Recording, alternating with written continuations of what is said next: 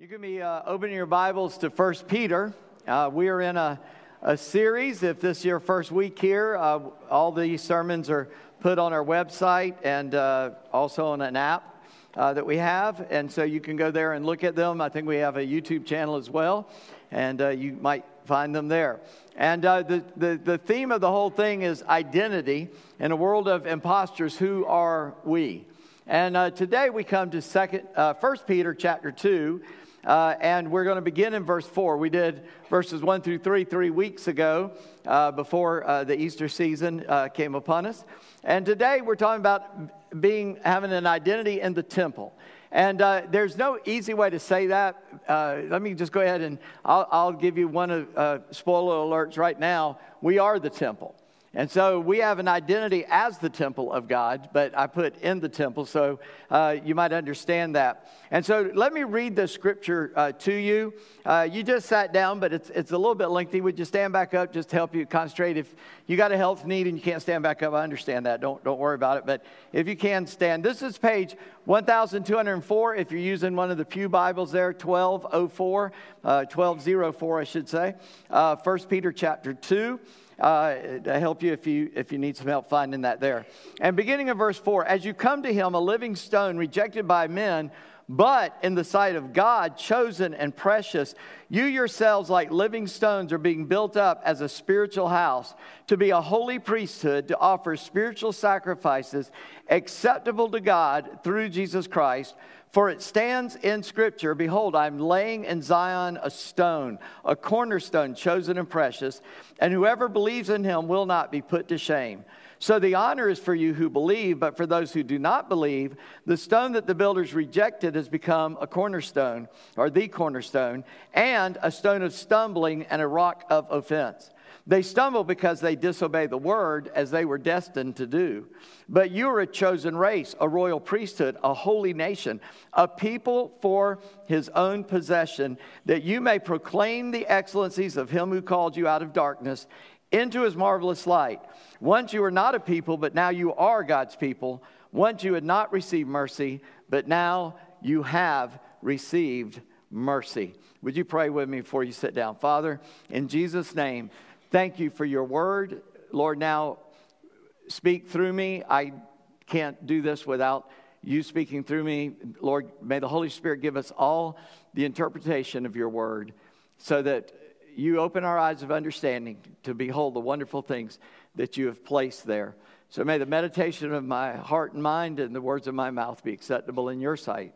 Oh God, my Lord and my Redeemer. In Jesus' name, amen. Thank you. You can be seated.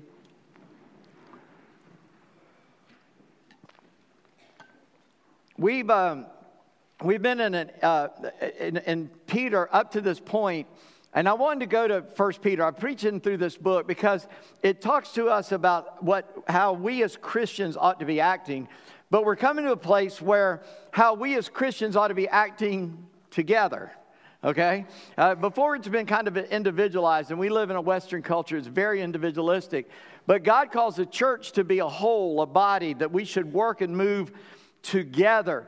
And so a statement I want you to take home with you today, if you put that up there for me. It says, the church is not a building made with stone, it's a building made with living flesh. You heard that in the scripture. I want to explain a little bit of that to you. I have a little bit of an illustration about this. Back in the day when I was in seminary, that was or graduate school, whatever word you like to use. I went there. I was 22. I graduated when I was 24. Turned 25 right after that. But in I think it was about my middle year, a bunch of us in the graduate school, we were a little bit older than the college students who were in the college that was also on that campus. And we would play basketball every day together. And I love playing basketball. I'm not very good at it. I can hit hard and take a hit hard, but that doesn't have much to do with basketball. So anyway, if you think basketball is not a contact sport, it is. Football is a collision sport, not a contact sport, right? So if you don't know that's the way it works. So we would play together, and there was about 5 of us guys that were a little bit older that we played almost every day together, and none of us were that great. I mean, there were some that were, frustrated college players stuff. They were pretty good, but most of us were regular. In fact, the shortest guy on our team, we put him at center, which is supposed to be the tallest guy on the team. And that was kind of a joke for us and kind of a funny thing, but that guy he dominated. It was great. And there'd be these younger guys, and we'd play them all the time, and we'd beat them all the time. They got so angry by the end of the year, said, we're going to have a tournament. It's going to be all for all the marbles. So we beat them. And but anyway, and if any of them are listening, if I remembered that wrong, tough. That's how I'm going to tell it. But the reality is the church is a team. And I've seen teams with a lot of good players on it, and if every player on the team is playing like an individual, the team will lose. When your best players play as a team, you'll win. Even if there are no individual standouts, a team always beats that individual effort. And God knows that. God designed it to be that way. There are no Lone Rangers, superheroes. We love making movies about superheroes. But the reality is there is no superhero without a support structure, without other people around them. And in the church, that is absolutely correct. It would be to our advantage if we would remember that we are as a whole so that we can maximize our work for Him, glorify Him better, resulting in a more intense and genuine worship and ministry. This is what God calls us to do. And so I want you to take this home with you today. And so the first thing I want to talk about is that we ought to be doing God's will. I got one faint amen out of that. We ought to be doing God's will. Amen. There you go. Thank you very much. And the first point that I want to talk about, we have to understand who Jesus is in this. Because even though we are a team, who is the head of this team? It's Jesus, right? He is the leader of this church. He is the leader of all the church. He is the head of the church. We are His body. He is the head. He's the shepherd. We're the sheep. He's the husband. We are the bride. And those are images the Bible gives us to understand this. And so we need to see who Jesus really is so that we give Him His place of honor so we understand our position. First of all, here the Bible calls Him a living stone. Did you see this in verse 4? As you come to Him, as you come to Jesus, a living stone rejected by men, but in the sight of God, chosen and precious. Do you get that? Did you see there that men rejected Jesus, but God said, this is my chosen and precious one? The religious leaders of Jesus' day, first of all, they're looking at Him a little bit wondering, and then they turned to jealousy and anger, and they knew who He was. They knew what He said He was. He had proven it every way they needed proven, but out of their, I would say, demonic-driven jealousy, they wanted to put Him to death. And they rejected Him as their Messiah. But God said He is chosen. And here in the ESV, it says precious.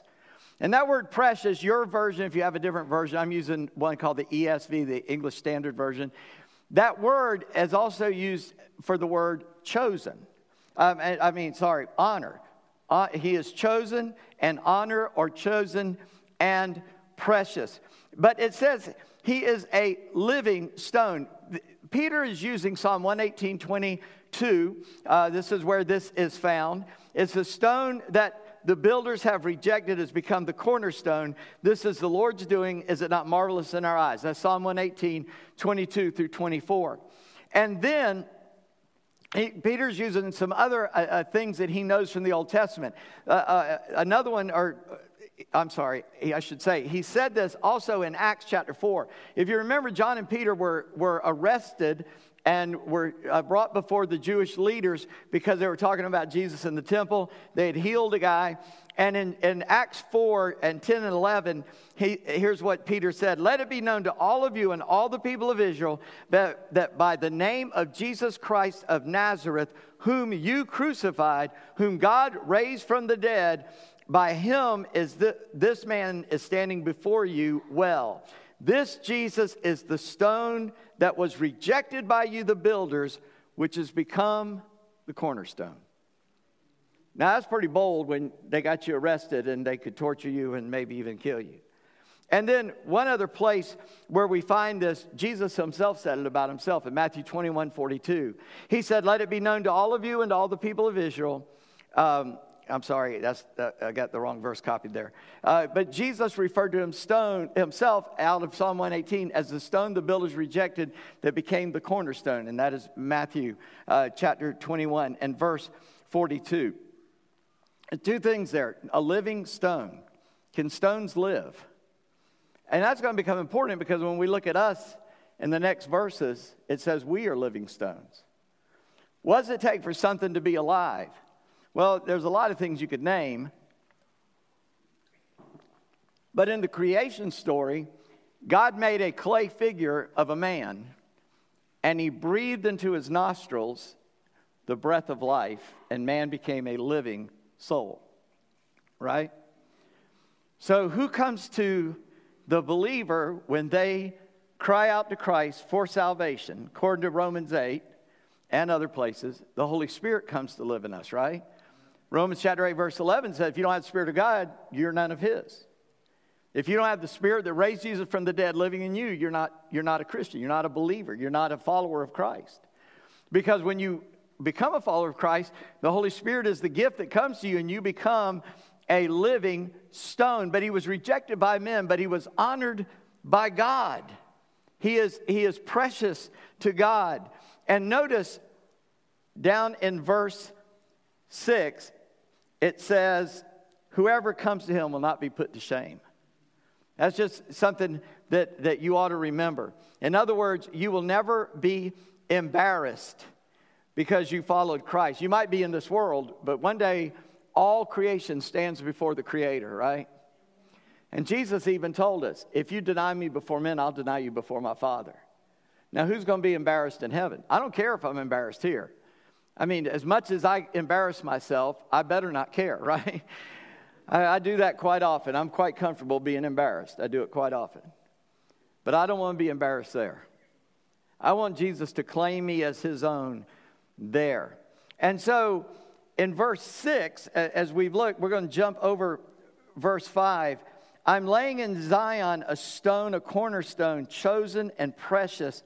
Whoever believes in him will not be put to shame. We have this assurance from Christ. And in verse 8, here's what it means to stumble. There's several things I need to define, but look in verse 7. So the honor is for you who believe, but for those who do not believe, the stone the builders rejected has become the cornerstone. There it is again. And a stone of stumbling and a rock of offense. Let me explain about a cornerstone.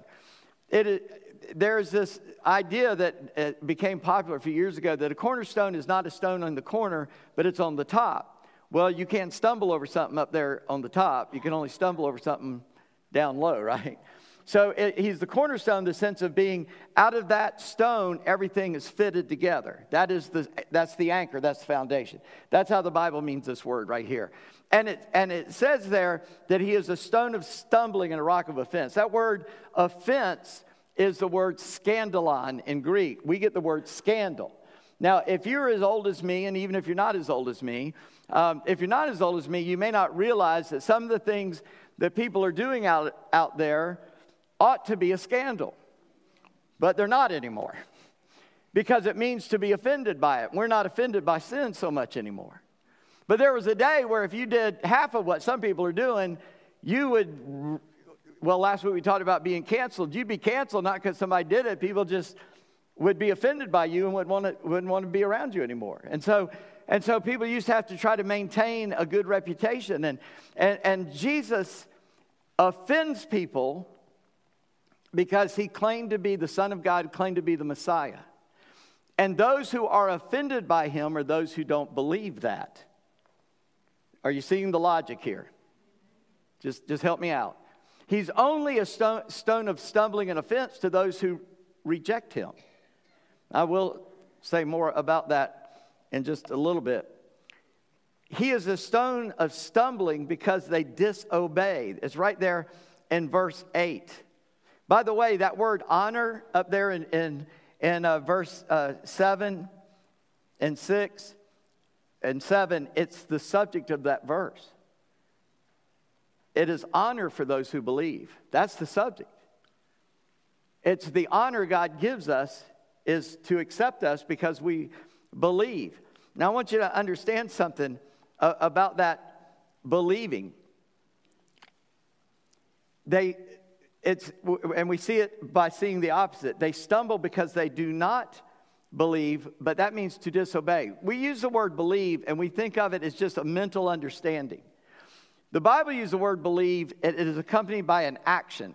The word faith, we use that for believe as well, is a word that means I believe it, but I'm also going to do something about it. There are a lot of people who believe in Jesus.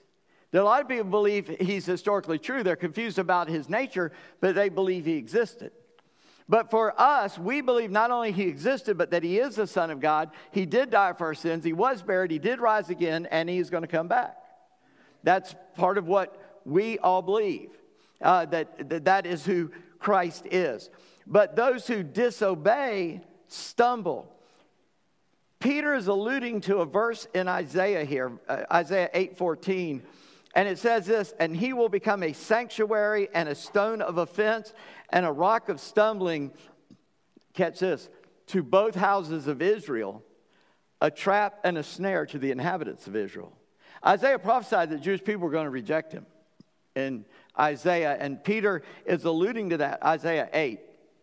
And so they did reject him, but he became our Savior because of that. So you need to understand, Jesus is the living stone. He is the one.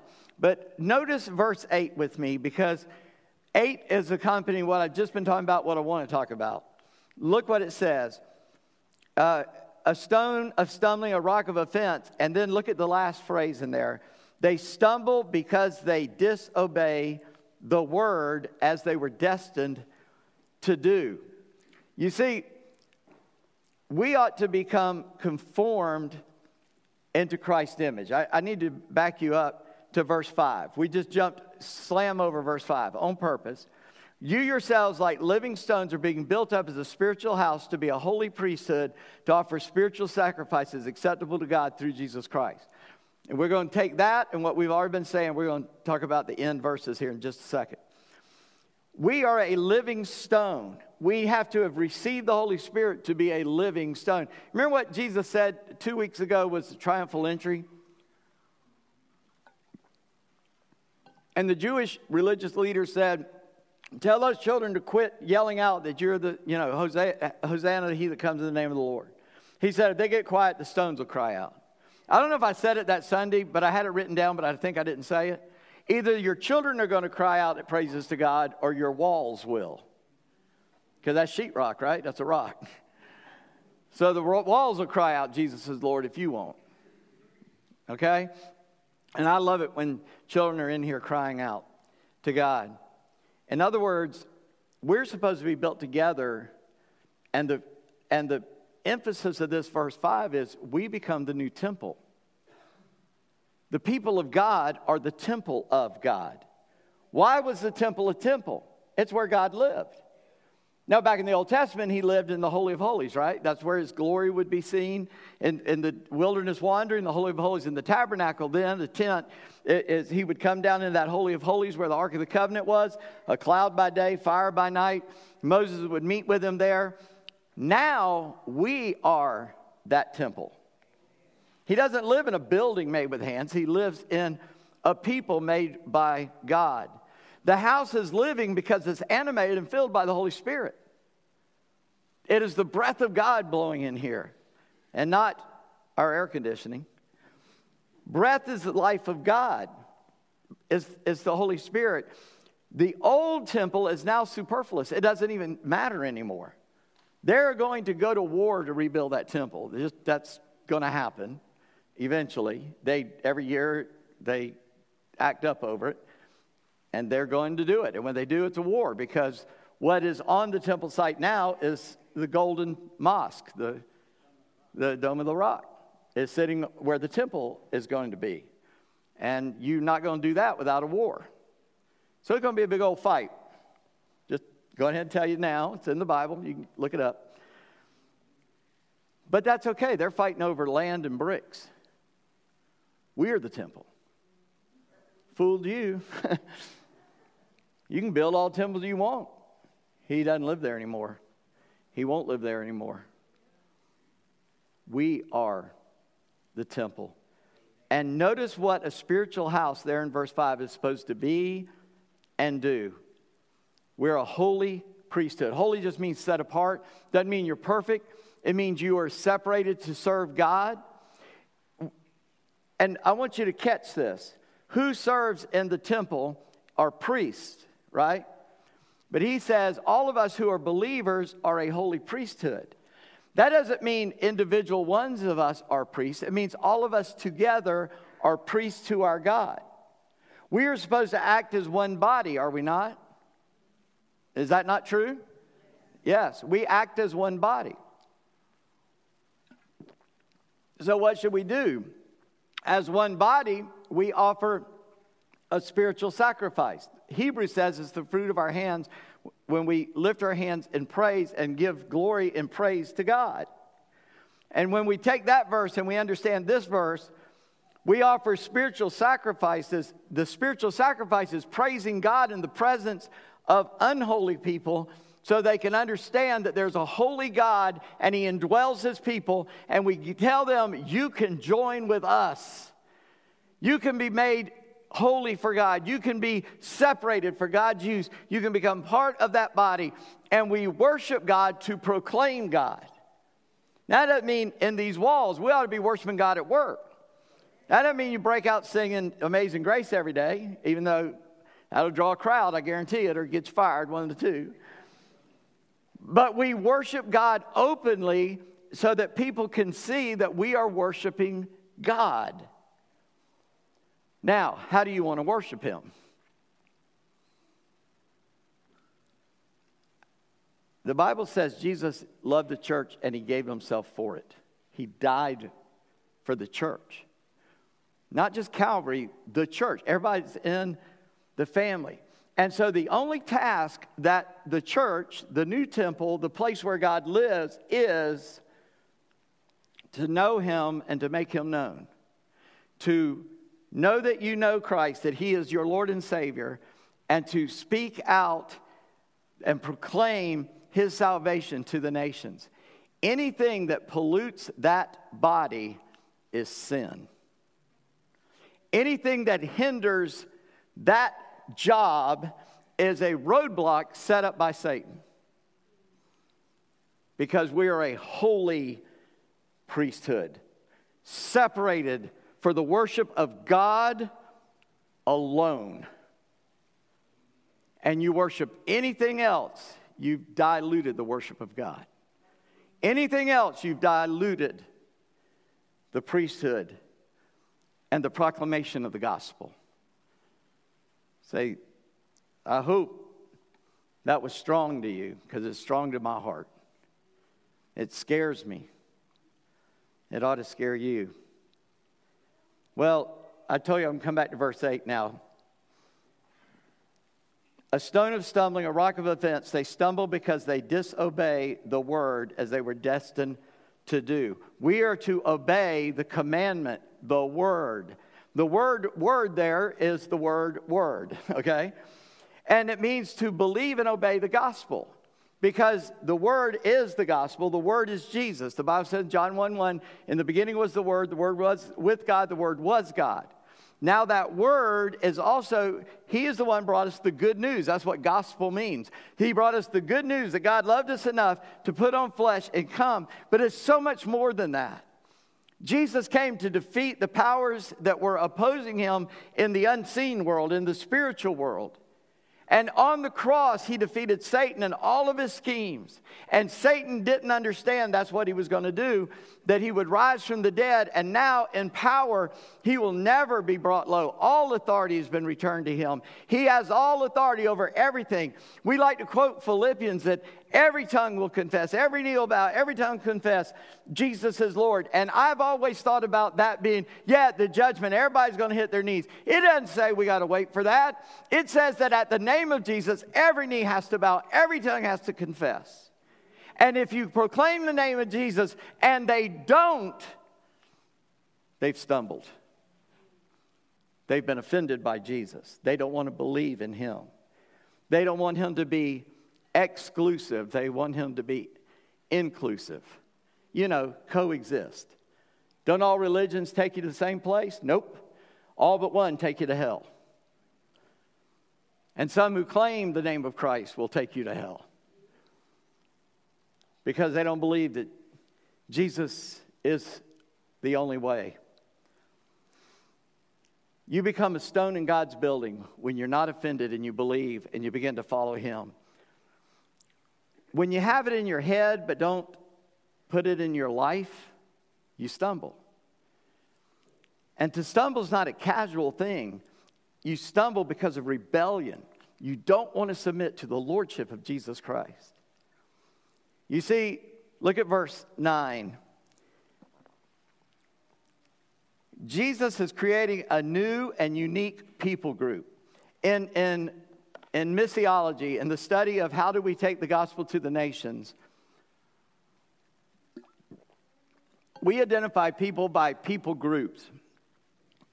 And in this area, we have people groups. We have people that are, it might be ethnical, I can't say it, not ethnic, help me, not ethical, ethnical, by race. We have people groups by, let's say, jobs. We have people groups that by hobbies. A people group is somebody that has something in common.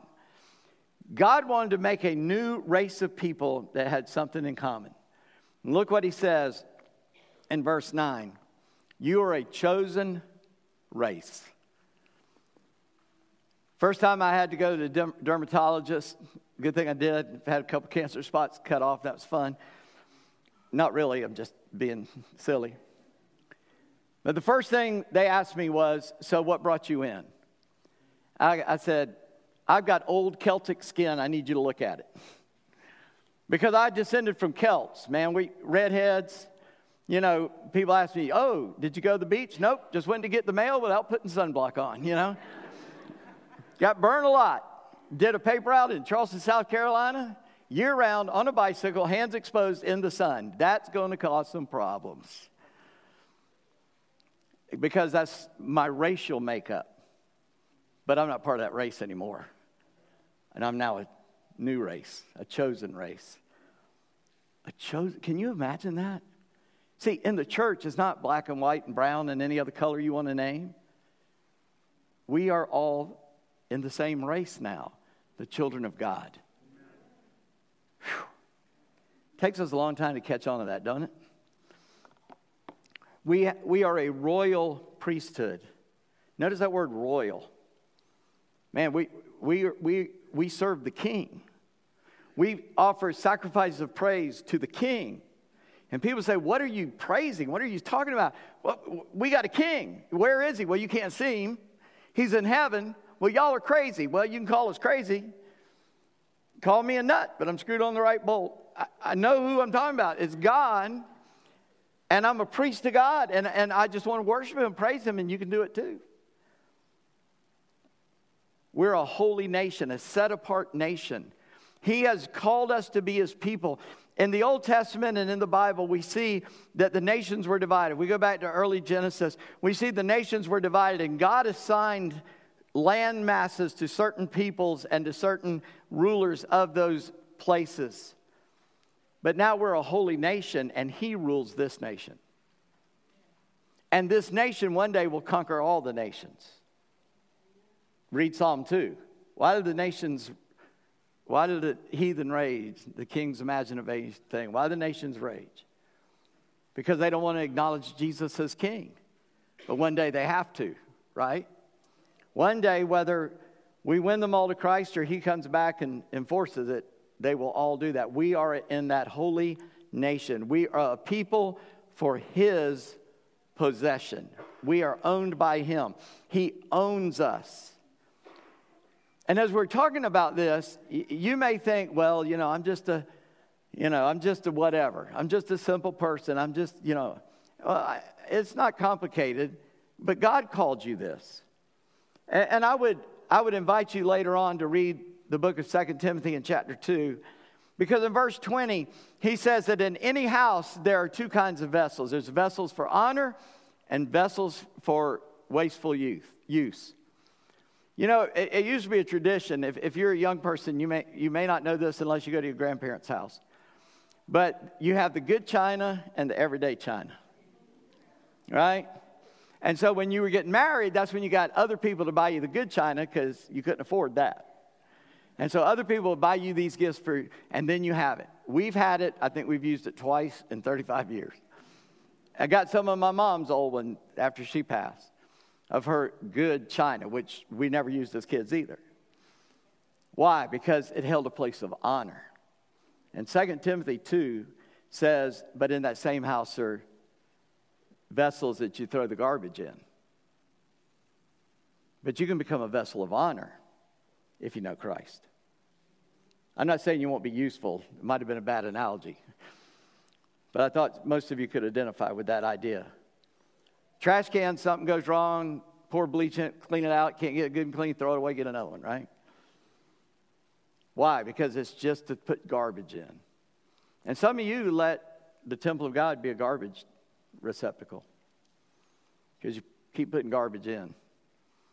And in computer terms, you put garbage in, what do you get? Garbage out. What you put in is what you're going to get out.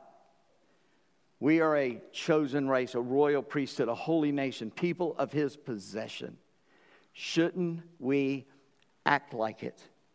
Shouldn't we dedicate ourselves to Jesus and Jesus alone, to the Father and the Father alone, to worship him? I would say yes. This isn't for bragging. This is for blessing God and others. He didn't give us this so we can walk around going, I'm part of God's kingdom. You can't mess with me. No, he called us to be ambassadors. He called us to be spokesmen. He called us to worship him and to proclaim the excellencies.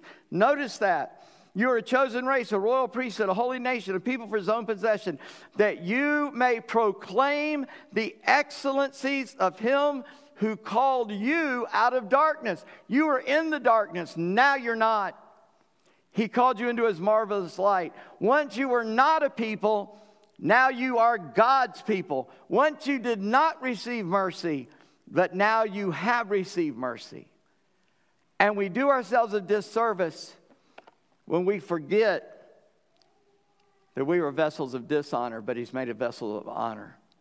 Not for bragging, but for blessing people. For serving God and serving other people. He's done this to us that the church would act as a whole to proclaim the excellencies of him who loved us enough to die on a cross, be buried, and rise again. And one day he's going to come back to call his bride to himself. So I got a couple of questions to ask you as we leave. Are you stumbling or are you obeying? There's only two options. And where do you fit into this building? Because when you believe, you become a living stone. And he fits you in the building where you need to be. And one stone is not better than the other. It's just he shaped you a certain way to fit into the building that's going to proclaim Christ. See, Pastor Andy fits in leading us in singing and leading us in playing instruments, neither of which I can do. So he's a little different stone than me. Right? Hallelujah for that. Man, thank God for that. Thank God for you. Because he made you to fit into the building.